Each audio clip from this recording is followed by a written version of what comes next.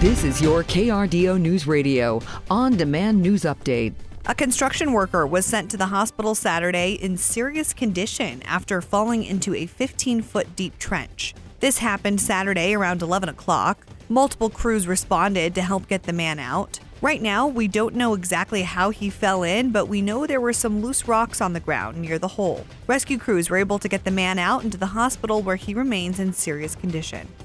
Saturday was Girl Scout Cookie Day, and volunteers picked up over 300,000 packages of cookies at the Rocky Mountain Vibe Stadium. Hundreds of volunteers across the state visited 11 different sites across Colorado to get their lot of cookies to be sold. 100% of the proceeds from Girl Scout cookies sold in Colorado stays in Colorado and helps fund local Girl Scouts adventures throughout the year.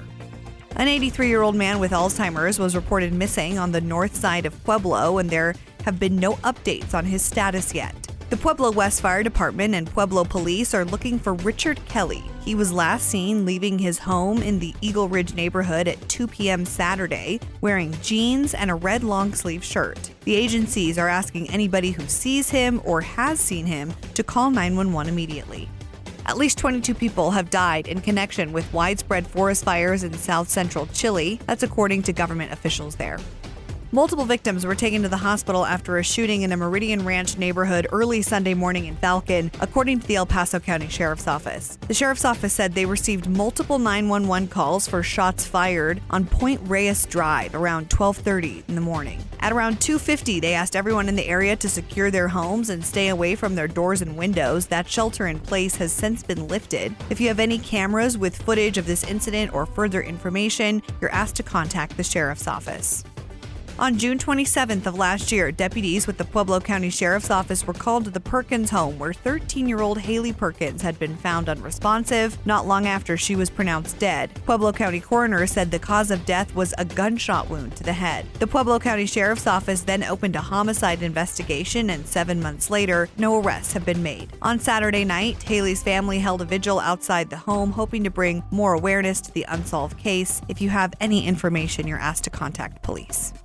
The Chinese surveillance balloon has been shot down in U.S. airspace and is expected to land in U.S. territorial waters, according to officials. 3 adults, a child, and 3 cats are out of their home after a basement fire broke out Friday night. That's according to the Colorado Springs Fire Department. The fire department said they got the call around 6:23 Friday night for a fire just east of downtown. Crews located the blaze in the basement once on scene. The fire department was able to put out the fire but decided to return Saturday morning to investigate the cause. No update on that cause, but luckily no one was injured. The city of Colorado Springs will continue its contract with American Medical Response despite the ambulance provider not meeting the city's contractual requirements in the past year.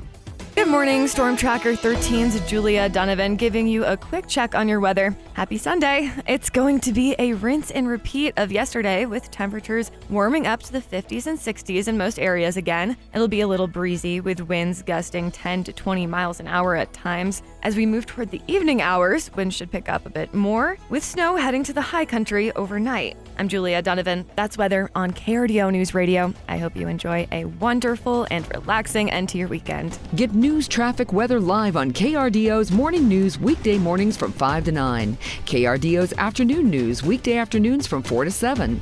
On KRDO News Radio or anytime at krdo.com.